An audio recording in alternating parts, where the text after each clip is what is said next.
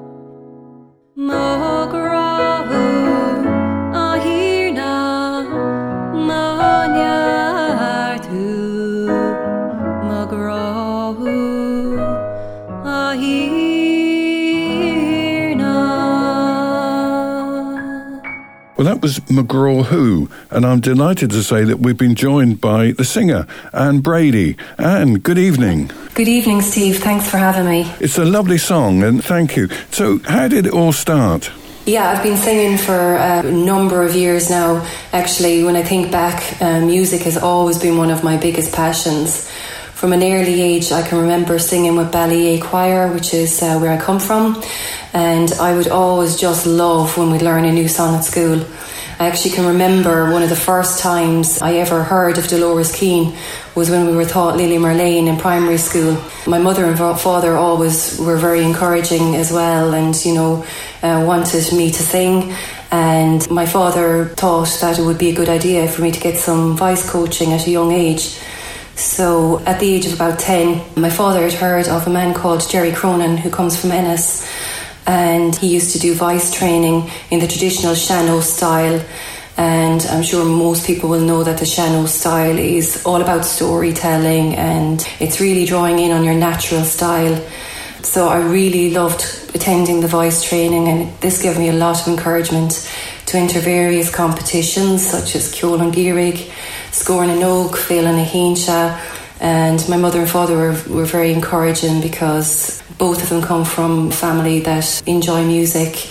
Unfortunately, Jerry Cronin has now passed away, but he will always be somebody who has been a massive influence in my music and someone I'll always think of. So it all really started out with the church singing was in 1995, where any Clare person will not forget 1995 when the Clare senior hurlers won the All-Ireland. The weather was just amazing. It was just a fantastic year. My uncle, Father Martin Keane, came back from Kenya to celebrate his Silver Jubilee, and I was absolutely honoured when he asked me to sing for the Mass. My relations were home from Australia and Chicago, and it was always one of my favourite memories because we had so many get-togethers in the family home in Cranny, where my father comes from, and the Keane family are very musical, so there would always be a sing-song. So that was just one of the standout memories for me. So then after that, I continued just doing a bit of singing for weddings, and my brother and 4 sisters asked me to sing for their weddings as well, so I sung at all the family weddings and funerals as well. When somebody approaches you for a wedding or a funeral, do they ask for advice on what should be sung, or do they tell you what they want sung? How does it work? Well, it's two-way really. I mean, the bride and groom will always have ideas, and what I find very useful is to have a meet up with them and go through some material, and I found that really works, and then they might look to me then for advice on what I could recommend. So it's a two-way thing, and very much it is for a funeral as well. I mean, very often when the coffin leaves the church, a song that people would like to remember the person by will be sung. So that can be very moving indeed, and I feel very honoured to be even asked to be involved in, helping people with that.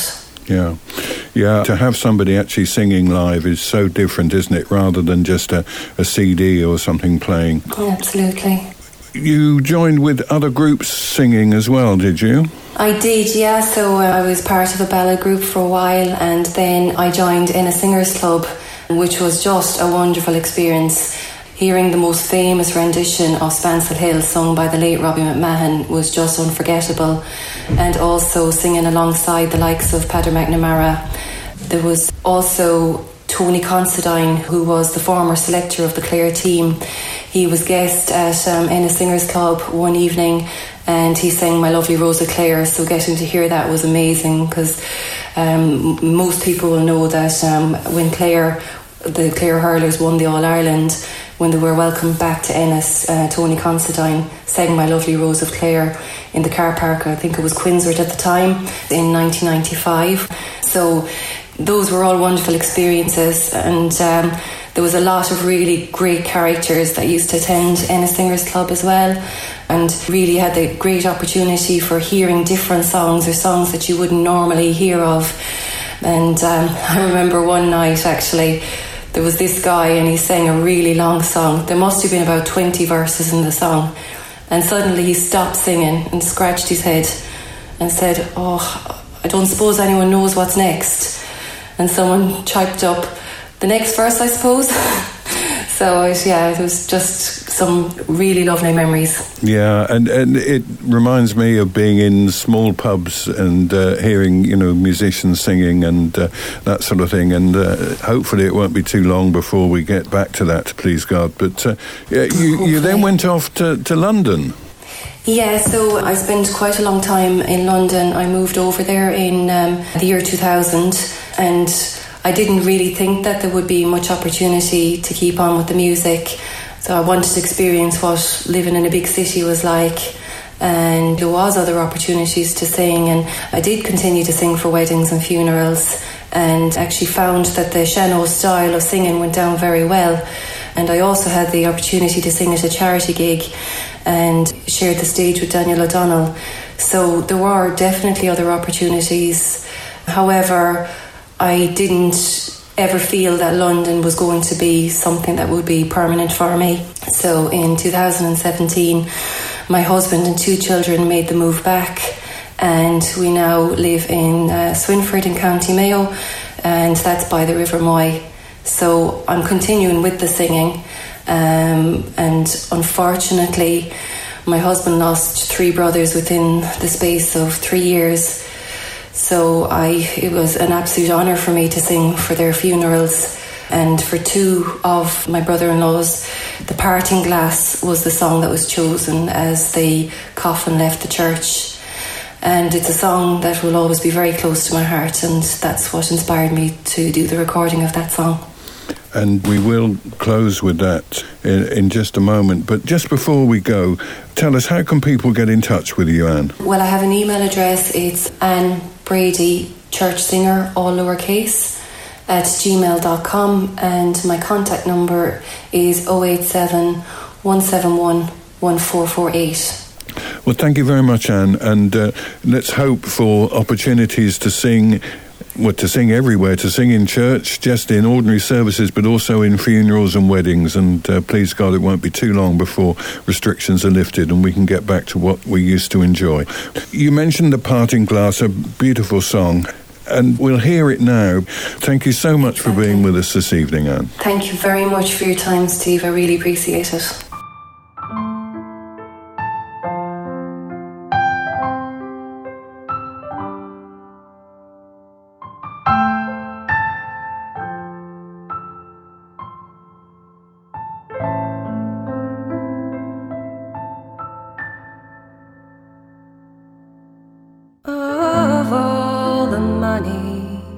That ere I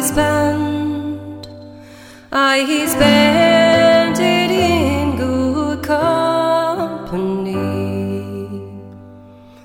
and all the harm that ere I done, alas, it was to none but me, and all I've done for want of wit, to memory now I can't recall. So give to me the parting glass. Good night and joy be with you all.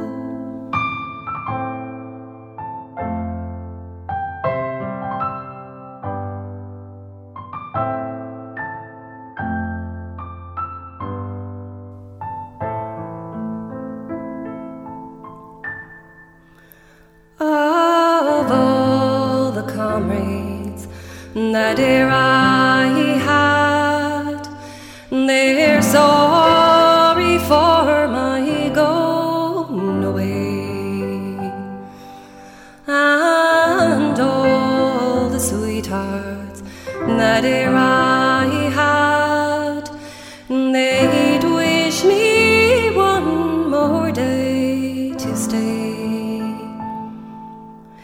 But since it falls onto my lot that I should rise and you should not, I'll gently rise and softly call, good night and joy me with you all.